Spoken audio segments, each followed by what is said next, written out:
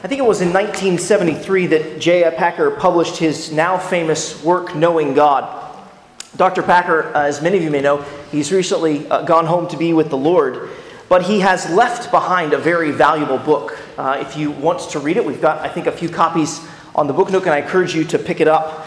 In writing this book, he confessed that he was convinced that, quote, ignorance of God, ignorance of both his ways and of communion with him, lies at the root of much of the church's weakness today. It was his contention, it was Dr. Packer's contention, that one could know a great deal about God without much knowledge of God. And that one can know a great deal about godliness without much knowledge of God. He suggested that evidence of knowing God might be seen in those who have a great energy for God, great thoughts of God, great boldness for God, and great contentment in God. But what does it mean to know God?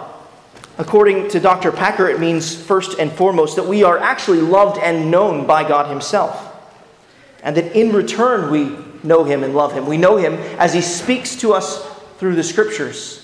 And we speak to him in prayer as those who love and serve him. Knowing God. This is what we have the privilege of thinking about this morning from the book of Hosea. Only in the passage that we're considering together, we see something of the foil, the reverse.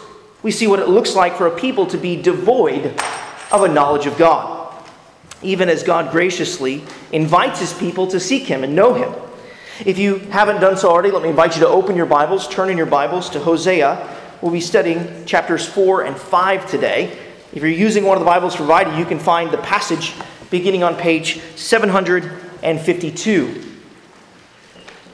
Now, as you'll recall, Hosea, he is a prophet. He's been called by God in the latter half of the 8th century, right in the run-up, really, to when the northern kingdom of Israel will be overrun by Assyria in 722 BC. During the course of Hosea's ministry, about that time frame, the people of the northern kingdom of Israel are, shall we say, marked by prosperity and promiscuity. It's a great time of wealth for this nation, and yet it's the same time, there's a great time of pursuit of false gods in the surrounding nations. Israel's sin for pursuing these false gods has been called harlotry in this book of Hosea. And because of Israel's sin, Hosea proclaims a message of judgment, that Israel will be exiled from their land. Hosea, as a prophet, is called to explain this message of coming judgment and as well hold out the hope of mercy to God's people. And Hosea, while he explains, he also actually is called to exemplify these truths as well. So Hosea, as we saw early on in the book, was called to marry Gomer, a woman who would turn out to be unfaithful to him. And she portrayed something of the people of Israel and their unfaithfulness to God. And yet Hosea extended mercy to Gomer. He brought her back into his home. And that's a picture of what God would do with his people. He would redeem them and bring them back to himself. The trajectory of the Lord's relationship with his people, according to the book of Hosea, is that God will punish the northern kingdom for their faithlessness. He will send them into exile and in the latter days restore and redeem them through his Messiah. This is what we thought about, especially in the latter portion of last week of chapter 3. And as we turn to chapters 4 and 5, we begin to hear the formal charges of faithlessness against the northern kingdom. As a prophet, or we could say as a covenant advocate or attorney, Hosea announces God's lawsuit against the northern kingdom. That's what we're looking at today, the case against the northern kingdom of Israel. It isn't pretty. Israel is indicted for a number of infidelities. We've got to be honest about what we see here in the text, and we've also got to be introspective. We've got to ask, am I prone to wander in any of the ways that the northern kingdom was prone to wander? As we hear this word from the Lord through Hosea, we should want God in his mercy to expose our sin, to lead us humbly to acknowledge our guilt, and to earnestly seek his face for grace and pardon. We're going to study these 3 chapters under 3 headings. I think you've got an outline there in your bulletin. You'll see it: God's indictment, point number 1, Israel's infidelity, and God's invitation. God's indictment, he gives kind of the survey or the summary charges there in the first 3 verses of chapter 4. And then, beginning in chapter 4, verse 4, and stretching through almost to the end of chapter 5, we hear these infidelities of Israel kind of laid out in successive detail. A survey of Israel's covenant violations. And then the chapter 5 closes with God extending an invitation for his people to acknowledge their guilt, to seek God's face. And so we have God's indictment, Israel's infidelity, and God's invitation. Let's turn then and consider our first point, God's indictment. And as we do, let's begin reading in verse 1 of chapter 4. Hear the word of the Lord Yahweh, O children of Israel. For the Lord has a controversy with the inhabitants of the land. Now just pause there and think about this. Hosea is a prophet of God. These are his words, but Yahweh is speaking through him. Hosea is giving the inspired, the inerrant, the infallible word of God to, we see there, the children of Israel, the northern kingdom. But consider that if God spoke to you, the sovereign Lord of heaven and earth, he spoke to you and said, I have a controversy with you. How would you take that? Now, this word controversy actually means kind of striving. There's a contention. There's a charge, a complaint. God has a complaint, a charge against his people. God, who knows all things, sees all things. He can't possibly be wrong. Israel must certainly be wrong. The sovereign Lord, looking into the heart of the nation, says, I have a complaint against you. It's sobering to think. And then there's the complaint. There is no faithfulness or steadfast love and no knowledge of God in the land. No faithfulness. Right? Faithfulness is this commitment, this covenant loyalty that the people of Israel are to have to God. But they've not been faithful to him, have they? They've run out on him and gone to other gods. They've been faithless, we could say. There's no steadfast love.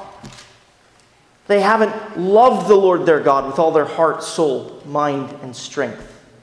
They haven't loved their neighbor as their self. They're lacking in love. And there's no knowledge of God. There's no real, meaningful, significant relationship with the Lord. That's what this idea of knowledge carries with it. This communion with the Lord. We walk with him. We listen to him. He speaks to us through his word. And we, in return, speak to him and we share our hearts and our burdens with him. There's no real meaningful relationship between God and his people. These are the survey of charges against Israel. Just pause and think about your own heart and life for a moment. Is there faithfulness there? Is there fickleness? Serve the Lord one moment, serve a god or idol, something else the next. Could we be marked by faithlessness? Are we sometimes marked by fickleness? Well, what about steadfast love? What are we giving our love to? Does it flow fully to the Lord? Or do we give it away, like Israel gave herself away to other gods? Do we know the Lord? Do we walk with him? As we read his word each morning, are we learning facts, a list of facts?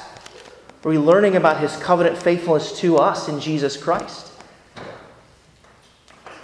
Our lives are sometimes marked by fickleness. They're sometimes lacking in love. And sometimes our knowledge of God is not entirely complete. And so we have to rest and run to the Lord Jesus Christ, right? because he was always faithful to the Lord God. At every turn, he kept God's law. And that's because he loved his Father. He knew him completely. He knew him from all eternity. We must rest under the Lord Jesus Christ, put our hope in him, have communion with the Lord Jesus. So there's this lack in Israel, right? This is the charge. There's no faithfulness or steadfast love, no knowledge of God.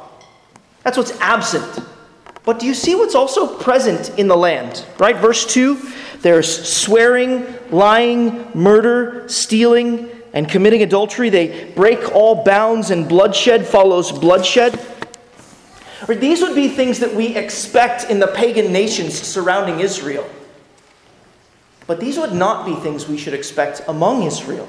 These are violations of the second table of the law, really, right? If verse 1 is articulating how we ought to love God, perhaps a summary of the first table of the law, love the Lord our God with all our heart, then these violations here in verse 2 are perhaps a summary of the second table of the law.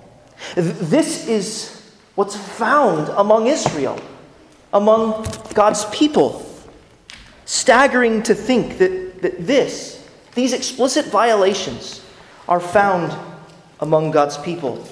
And the sovereign Creator, he sees this among his people. And we can't be surprised, right? Because if there is no faithfulness, if there's no steadfast love and no knowledge, then isn't this the natural fruit that we would expect? But notice this desperate situation for the people of Israel. Notice in verse 3 what we see there. The land mourns, and all who dwell in it languish, and also the beasts of the field and the birds of the heavens and even the fish of the sea are taken away. This is what sin does. Sin its effects are comprehensive, right? It tarnishes everything, taints everything, it trashes everything. I mean, just think about this. Everybody living in the land, the beasts walking on top of the land, the birds of the heavens flying above the land, and the fish swimming below the land are all affected by sin in its presence. This is what we were told in the very beginning of the Bible, when Adam sinned. Sin's curse would have a profound effect upon all creation, and creation groans. And at this point in the biblical storyline, right, we're waiting for the Messiah who's going to come and who's going to lift the darkness and the mourning and the languishing. And we know all of these things to be true in our experience of this world, don't we? I mean, perhaps you read these verses and you think to yourself, I see swearing and lying and murder. I see stealing and committing adultery and breaking all bounds. Could it be that that's because there is no faithfulness to God, no steadfast love to God, no knowledge of God in the land? We see these things and we ought to grieve. And we ought to ask ourselves, that is God, or the things of God, the gravitational center of our lives, the things which everything revolves around? Or are the things of God, is God kind of shoehorned in? Right? Is God kind of made to fit around our priorities and around our lives? Or are we wrapping our lives around God? Faith and love and knowledge are absent. We should weep and we should pray. When we see these things in our world, via news flashes and whatnot, what is our first response? Shouldn't our first response be to mourn and to pray? To pray.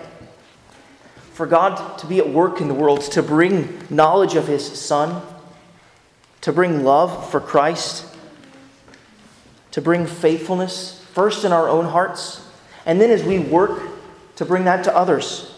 You know, Paul tells us in Romans 10:17 that faith comes by hearing the word of God proclaimed. Giving ourselves to making the word of God known is giving ourselves to cultivating faith, and growing love, and furthering the experiential knowledge of God. If you're concerned about our world, give yourself to casting the seed of God's word liberally among your family, neighbors, and friends and coworkers. God's indictment here, this is kind of his summary indictment. God's indictment here reveals that the convictions of Israel's covenant commitment have departed. And that's because Israel's heart has departed from God. They lack faith, love, and knowledge. Israel is empty of all true religion, but she's full of false religion.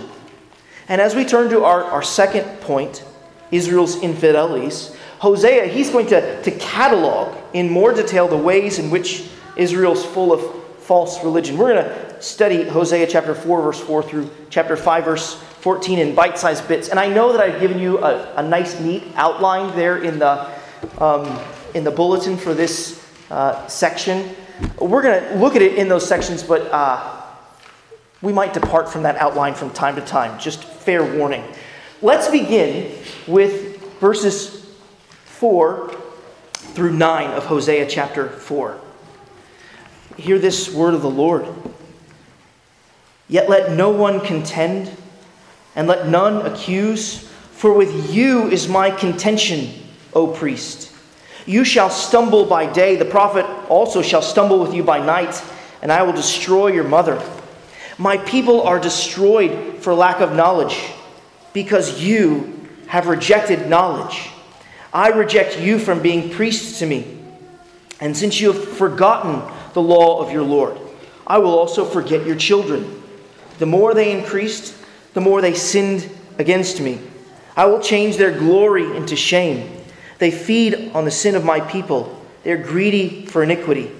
And it shall be like people, like priests. I will punish them for their ways and repay them for their deeds. Now there are a number of charges in here. Let me just give a headline for one. A headline, a charge here is that Israel lacks knowledge. Picking up really on verse 2, right? Hosea gave that headline that Israel has no knowledge. Well, here in verses 4 to 9 of chapter 4, we have something of an extended meditation on that charge. Yahweh, he renews his contention, his controversy or charge. Yahweh mentions priest, prophet, and people in these verses. Yahweh's upset with the lack of knowledge among his people from top to bottom, from the religious leaders, from priest and prophet, down to the common Israelite. God's word is a lamp to his people's feet and a light to their path. But do you notice what they're doing, how they're walking? They're actually stumbling. They're stumbling all over the place. And it doesn't matter if it's day or if it's night. Having departed from God's word, having forgotten God's law, as verse 6 says, which gives knowledge, they are disoriented and will be destroyed. They're destabilized. This is why God's people will face discipline, because they do not know him. They have rejected him. And they'll face rejection too. Consider just reflecting on this. Having forsaken God's word and the stumbling mention, consider how stabilizing God's word is. Knowing God and knowing God's law keeps you from stumbling, from sin, from shame. The world, the sinful flesh, and the devil are always working to invert order, to destabilize. And if you want to be able to correctly identify injustice and sin, to keep your balance in this world, you're going to have to know God's word and his law. It's like a level used in construction. It'll tell you if the house is slanted or if the floor is flat. Your Bible reading is perhaps more important than you realize. It has a stabilizing effect in your life. It sets the table, the floor for you as you walk in this world. Now, take a look at what Hosea says in verses 10 to 14. They shall eat, but not be satisfied. They shall play the whore, but not multiply, because they have forsaken the Lord to cherish whoredom, wine, and new wine, which take away the understanding. My people inquire of a piece of wood, and their walking staff gives them oracles. For a spirit of whoredom has led them astray, and they have left their God to play the whore.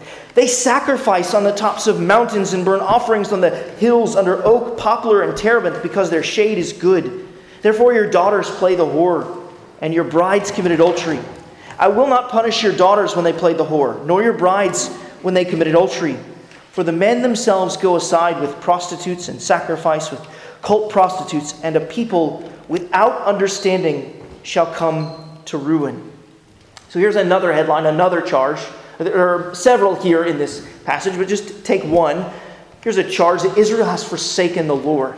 It's through that metaphor of adultery, spiritual adultery and physical adultery. Hosea, he's clearly continuing to work on that charge of lack of knowledge. He points that out. Israel's sin is pursuing, it's taking away understanding. You see verse 11. And there are people without understanding, verse 14. So there's that knowledge charge that's still emerging. But he adds to the lack of knowledge the charge of departure from God. You see that in verse 10, they have forsaken the Lord. And at the end of verse 12, they have left their God. And in these verses, we have a description of Israel as a people who cannot be satisfied even though they cherish, right? They completely embrace, they give themselves over to these Canaanite deities. They feast and they seek the lust of the flesh at all of the worship sites of the pagan nations. You see there, verse 13, he's just rattling off all of these places they go to, the tops of the mountains. They burn offerings on the hills, under the oak, the poplar, and the terebinth. They go to every pagan worship site. And just consider the folly of following false religion. God's people are asking a wooden pole. They're asking their walking stick for wisdom in verse 12. If you saw a person bowing down before a telephone pole with a nice carving, you would think he's mad. If you saw a person stop and ask his walking stick for directions, which he has been wielding himself and walking with, having control and mastery over, if you saw him asking for directions from that stick, you'd have a few serious questions for that person, I think. And this is strange, right? Because they're seeking out direction, seeking a word from these places, when they have a God who speaks. He's a God who spoke in creation. He's a God who thundered to them in his voice at Mount Sinai. And they said, Moses, speak to us. We're afraid to hear. They have a God who speaks to them through prophets. Hosea is speaking to them now. And yet they refuse. They're looking for a word, but they have a word. They have a word from the Lord. They have forsaken the God who speaks. And we have a God who speaks, don't we? We have his word, don't we? But do we forsake it? Do we look here for direction? Or do we look elsewhere? There's something else to notice here too. Israel has forsaken the Lord. They've committed spiritual adultery. But at some point, that spiritual adultery, did you notice it? It crosses the line and becomes physical adultery. Or perhaps it might be more accurate to say that spiritual adultery and physical adultery are merged together. Sadly, it's so often the case that where there is physical adultery, spiritual adultery has already transpired. You want to know why you struggle with sexual sin? It's because your heart has loved lust more than the Lord. You've committed spiritual adultery before you've committed physical adultery.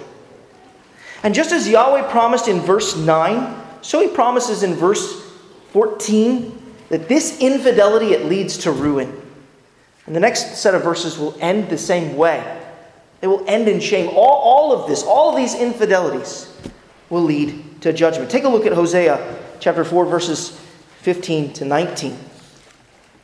Though you play the whore, O Israel, let not Judah become guilty. Enter not into Gilgal, nor go up to Beth-aven, and swear not, as the Lord lives. Like a stubborn heifer, Israel is stubborn. Can the Lord now feed them like a lamb in broad pasture? Ephraim is joined to idols. Leave them alone. When their drink is gone, they give themselves to whoring. Their rulers dearly love shame.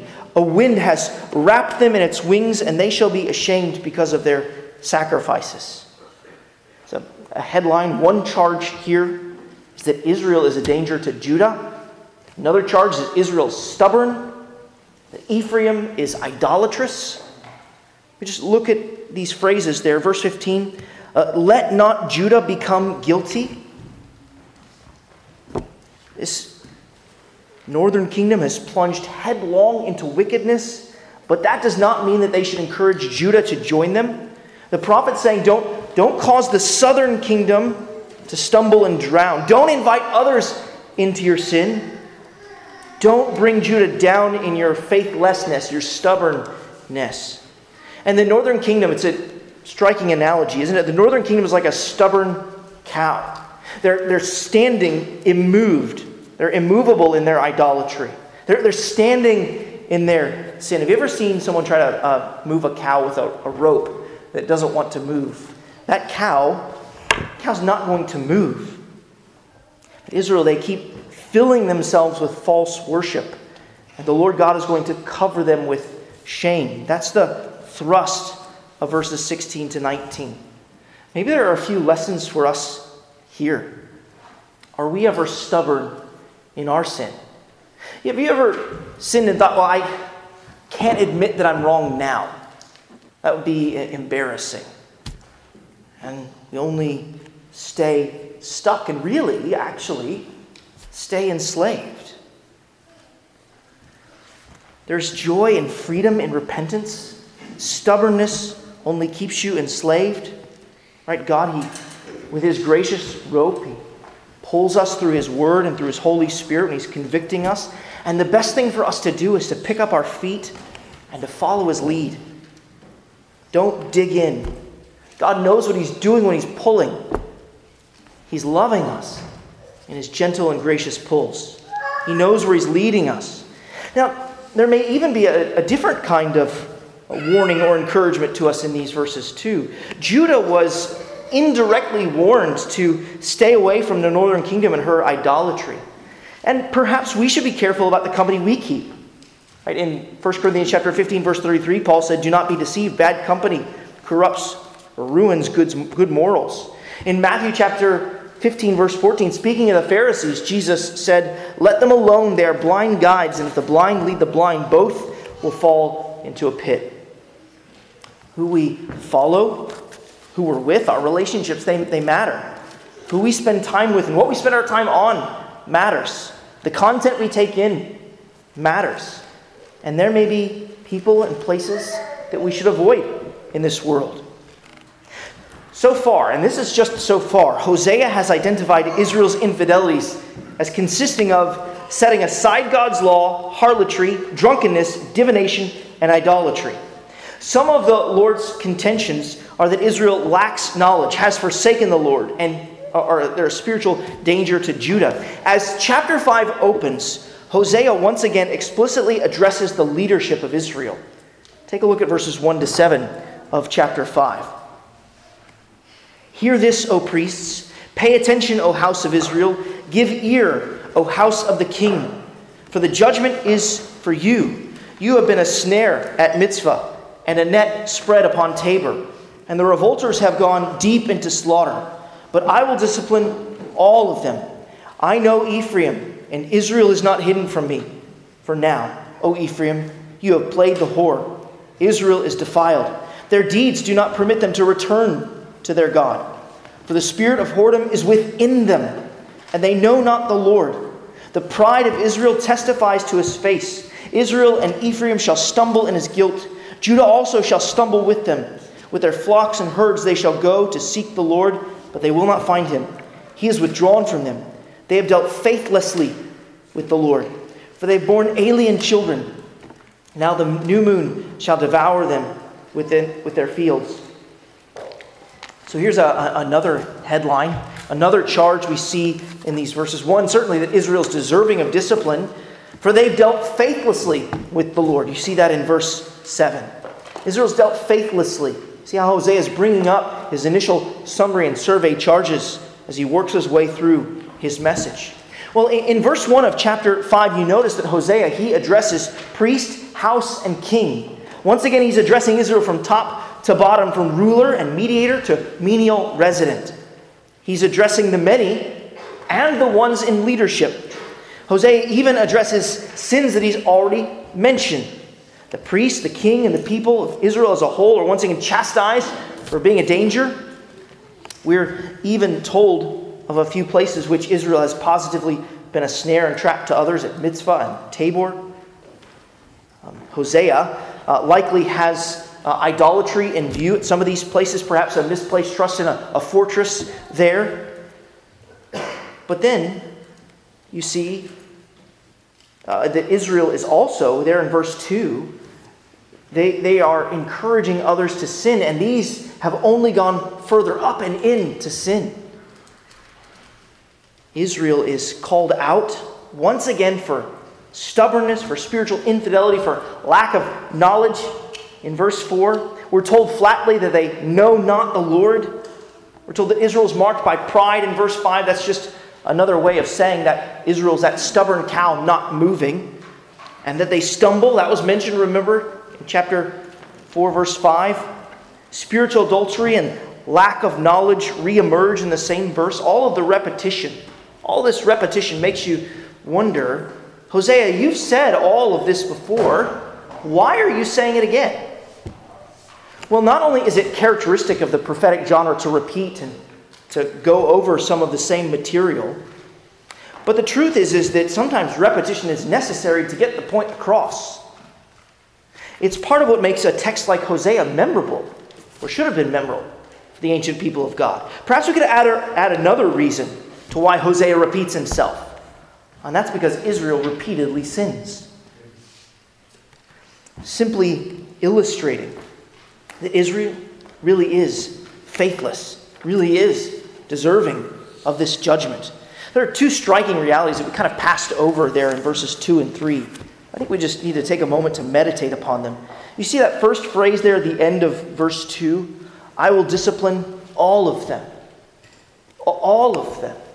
No one escapes the discipline of the Lord.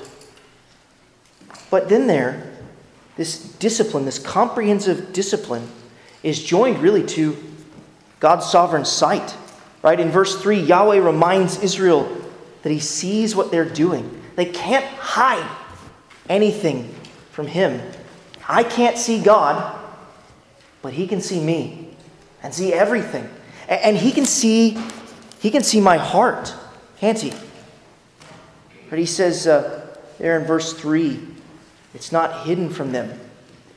And in verse 4, the spirit of whoredom is within them. You see, God sees our hearts. He knows us. He made us, made everything about us. He knit us together in our mother's womb. He knows every bone. He carved it. He knows what's running around in our hearts. He sees sovereignly. And he disciplines those who've sinned. No sin escapes the notice of the sovereign God. And because he's holy, just, and good, no sin will escape his punishment either.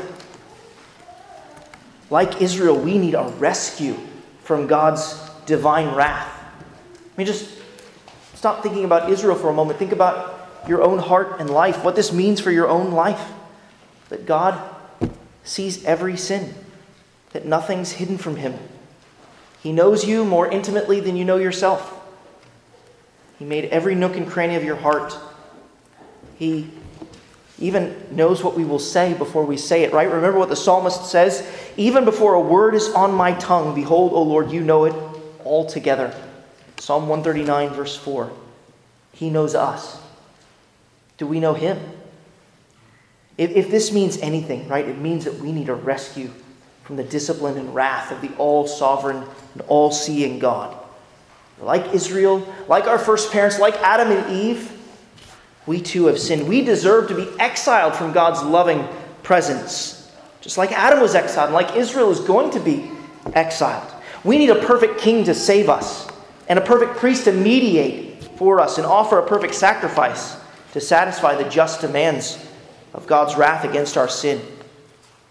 Now, these verses 6 and 7, teach us that a perfect priest, a perfect king, can't be found in the Israel of Hosea's day.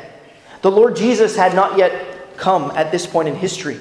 In Hosea's day, they had to look forward in hope. The fullness of time had not yet come, as Paul said in Galatians chapter 4, verse 4. The Lord had more history to work out to prepare his people and his world for the coming of his Son. And soberly, we're told in verses 6 and 7 that even if they did seek the Lord, they wouldn't find the Lord. Remember, because the people had withdrawn from the Lord promised to withdraw from them.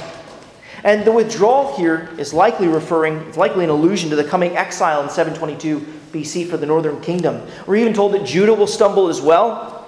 Judah will stumble into exile a little later in 586 BC. In fact, this portion of Hosea's prophecy, it culminates in addressing Israel and Judah in verses 8 to 14. A new infidelity is mentioned here. God's people have gone after false gods, yes, but now we're told that they trusted in the horses and chariots of other nations as well. They should have trusted in the name of the Lord our God. Read Hosea chapter 5, verses 8 to 14 now. Blow the horn in Gibeah, the trumpet in Ramah, sound the alarm at Beth-aven. We follow you, O Benjamin. Ephraim shall become a desolation in the day of punishment. Among the tribes of Israel I make known what is sure. The princes of Judah have become like those who move the landmarks. Upon them I will pour out my wrath like water. Ephraim is oppressed, crushed in judgment, because he was determined to go after filth. But I'm like a moth to Ephraim, and like dry rot to the house of Judah. When Ephraim saw his sickness and Judah his wound, then Ephraim went to Assyria and sent to the great king. But he is not able to cure you or heal your wound. For I will be like a lion to Ephraim, and like a young lion to the house of Judah. I, even I, will tear and go away. I will carry off, and none shall rescue. Here's a headline from this section. God's charge is that Israel has misplaced their trust. I probably should have done this a little bit earlier, but there are several names and places mentioned here, right? We've got the northern kingdom of Israel and the southern kingdom of Judah, but we also have Ephraim and Benjamin. Ephraim was a larger tribe in the northern kingdom, so they're often just associated with the northern kingdom, and sometimes Hosea and other prophets will speak of the northern kingdom just by the name Ephraim. Something similar is happening with Benjamin and Judah. Benjamin was closely related to Judah. They're often together, considered part of the southern kingdom. So there are various things happening here. These verses begin with a horn and alarm. The horn and alarm, they're common calls to arms. We've got conflict, really, that's emerging in these verses. Hosea also perhaps brings this horn and the alarm to mind because a horn and alarm can also be a warning. Perhaps that's a concern here as well. But an army is poetically depicted as following Benjamin into battle, right? We follow you, O Benjamin, there in verse 8. And yet Ephraim and Israel are promised desolation and defeat there in verse 9. Judah, with Benjamin, is being depicted as invading Israel. That's actually the trajectory of the towns, perhaps. They're invading Israel. Judah is preying upon Israel in a moment of weakness. And the leaders of Judah, they're charged with being deceitful and stealing property. That's what moving the landmark refers to. Yahweh, we learn, will judge Judah for this. He'll also judge Ephraim. Hosea says there at the end of verse 11 that Ephraim was determined to go after filth. Now, why would he say this about Ephraim? How is it that they're going after filth? Well, look there in verse 13. It tells us, Ephraim went to Assyria and sent to the great king. In other words, Ephraim and the northern kingdom went and asked the king of Assyria for protection as they were facing this threat. They would subject themselves to the king of Assyria. They'd pay tribute to him, so they'd get his horses and chariots to protect them. What's wrong with this? Well, Israel's trust is misplaced, isn't it? But perhaps we think, right, isn't this how international relations works, right? You're a vulnerable nation. You ask for help from a larger nation. Isn't this just how international relations work? Why call this going after filth? What's wrong with asking a great king to provide protection for your floundering nation? Well, here's the problem. Israel already has a great king. His name's Yahweh. And they're to look to him for protection. And by going to the great king of Assyria, they're implicitly telling the surrounding worlds that actually our great king is not quite as great as the king of Assyria. He's actually a greater king. They're bringing shame upon the name of Yahweh, their great king. They're belittling him, bringing him down, treating him as common and even less. But look closely at Yahweh's evaluation of this situation. They've gone after these horses and chariots of other nations. But look at verse 13, the words especially that concludes verse 13. But he, this great king, he is not able to cure you or heal your wound. Turns out that this great king of Assyria is not so great. He can't cure you or heal you. He can't even protect you from the lion that is the Lord. Do you see how the Lord personifies himself as a lion there in verse 14? And how he promises to personally punish and tear and carry off Ephraim and Judah? No one can rescue Ephraim or Judah from the mouth of the Lord, not even the great king of Assyria. Christian, there's a word here for us. Today, or recently, or even very soon, we will be called to trust in the horses and chariots of this world.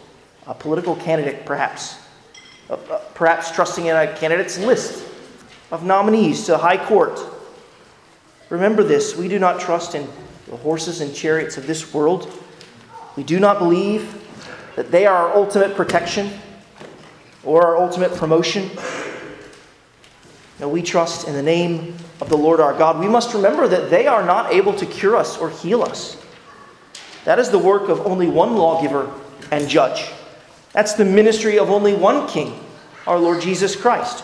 Remember that your allegiance lies with the Lord. Israel, they had a mighty problem of weakness while surrounded by powerful nations, but their mightiest problem lay in their relationship with the Lord God. He's coming after them like a lion. They might have thought that Judah and the other nations in the region were their greatest problem, but the greatest problem is the Lord himself. He is the spurned and jealous lover. He's been abandoned by a faithless people. He's been run out on by a loveless bride. He's been forgotten when he should have been known and called upon as protection. All of Israel's infidelities have led to this, the certainty of the Lord's lion-like discipline. But these dark and difficult words are not the last words. The last word in this portion of Scripture contains an invitation. Surprisingly, when Israel has so mistreated the Lord. Having thought about God's indictment and Israel's infidelities, let's turn to think briefly about this third and final point, God's invitation. Hosea chapter 5, verse 15, God's invitation. I will return again to my place. This is the Lord God speaking, until they acknowledge their guilt and seek my face, and in their distress earnestly seek me. What an amazing invitation from the Lord God, who's been so mistreated, so rejected by his people. We've already learned from the book of Hosea that God would send his people into exile. God would withdraw with them because they have withdrawn from him. God tells us that he would, in a sense, make himself distant. He would return again to his place. He would make himself seemingly absent. But God's apparent absence does not mean he has abandoned his promises or his purposes. And there's a purpose here, isn't there? We must constantly keep in view the fact that according to Hosea chapter 3, verse 5, that one day the children of Israel will return. They'll seek the Lord their God. God will send his Messiah. And God will have peace with his people in the latter days. One of God's purposes here in this withdrawal is to provide space for the people of Israel to come to their senses, to acknowledge their guilt, and to seek God's face. God's purpose in the exile is to allow the distress of his people to actually rise. God might actually sometimes allow the distress of his people to rise so that they might earnestly seek him. As Hebrews 12 reminds us, God disciplines the Son whom he loves so that his people might share in his holiness. God is telling us here that he's leaving room, in a sense, for repentance. And that means he's inviting his people to repent. He's inviting them to acknowledge their guilt. This is a gracious invitation from God. And this really ought to be our response to Hosea 4 and 5. If we have heard the word of the Lord through Hosea, in Hosea chapters 4 and 5. And by that I mean if we've heard God's message, not merely to Israel, but to us, that far too often we're marked by infidelity to God, faithlessness, a lack of love to Him, and knowledge that's leaking away.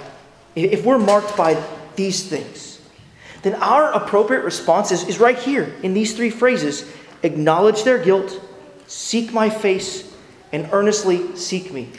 There's some overlap in these phrases, to be sure, especially with respect to the latter 2 phrases. But let's just meditate on them for a moment. We must acknowledge our guilt. How about that for a heavy ask? Right? Israel must acknowledge that it is their sin that's severed their relationship with God. And we must do the same. You've heard apologies, right, in this world. I'm so sorry that your feelings were hurt. It's not acknowledging your guilt, your wrong in that kind of apology. It may be good and right to feel sorrowful, but that's not an acknowledgement of guilt, is it? God remains the same yesterday, today, and forever. He is innocent, and we are guilty. We feel guilty when we sin because we're actually guilty. Sin is the failure to keep God's law. It's transgressing God's law. It's personal rejection of God and deciding that we'll live our own way rather than God's way. And acknowledging our guilt means that we confess to God that we have sinned against Him. Think of David in Psalm 51, verse 4. Against you only have I sinned and done what is evil in your sight, so that you may be justified in your words and blameless in your judgment. The Scriptures teach that there's a thing called worldly grief and godly grief. Right? There's worldly acknowledgement of guilt. Worldly grief or worldly acknowledgement of guilt. It laments the loss of goods, of status, of reputation, of comfort. Godly grief, godly acknowledgement of guilt, laments the offense against God, violating His law, bringing shame upon His name. Godly grief and acknowledgement of guilt takes responsibility for dragging God's name through the mud. And true acknowledgement of guilt is more concerned about God's reputation and name than our own. True acknowledgement of guilt is also seen in repentance, in turning away from sin and turning to God. And that's what we see actually here as well, right? We seek God's face. And seeking God's face in the Scriptures, or God's face, often implies favor and blessing. But how can God look favorably upon us? How can His face shine upon us if we have sinned against Him? What is implied here in Hosea, and understood really throughout the whole Old Testament, is that seeking God's face is seeking God for forgiveness. That people of Israel would come to God. They would come to Him and seek His forgiveness at the tabernacle or temple. They would bring with them a lamb or an animal. They'd often lay their hands upon his head, symbolically showing that this animal is receiving my sin. And then the animal would be sacrificed. Their blood would be shed. Their life would be taken. They would bear the wages of sin for that person who's offered the sacrifice. God says without the shedding of blood, there's no forgiveness of sins. And so this is how the people of Israel would seek God's face.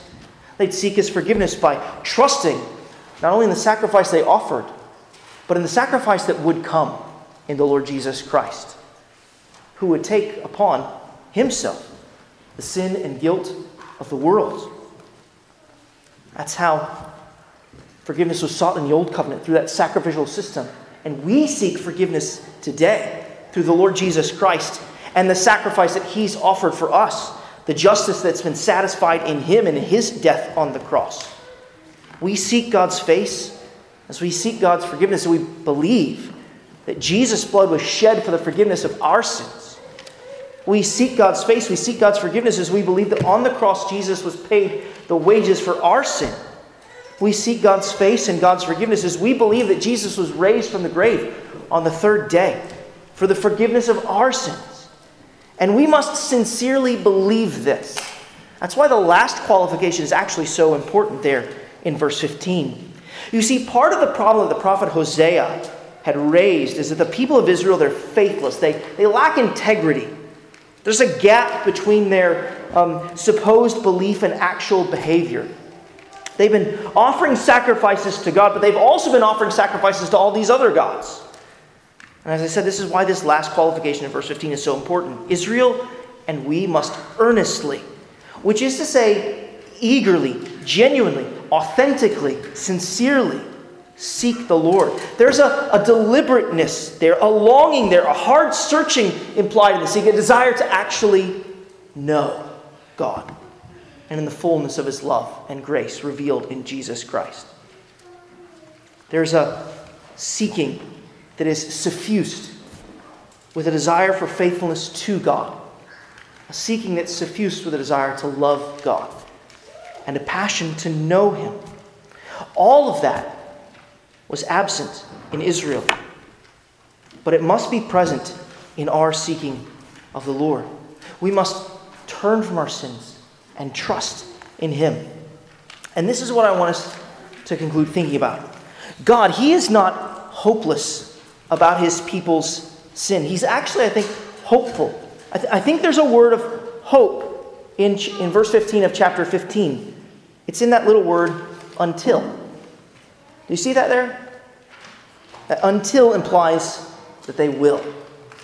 God's people will acknowledge their guilt, seek God's face, and in their distress, earnestly seek him. God knows the time will come. Has the time come for you? Are you seeking to know him? Are you seeking to love him? Are you seeking to be faithful to him? Here's his invitation to you. Acknowledge your guilt, for Jesus was punished for your sin. Seek God's face, for his Son secured forgiveness on the cross. Earnestly seek the Lord, and you will find him. That's God's invitation to you.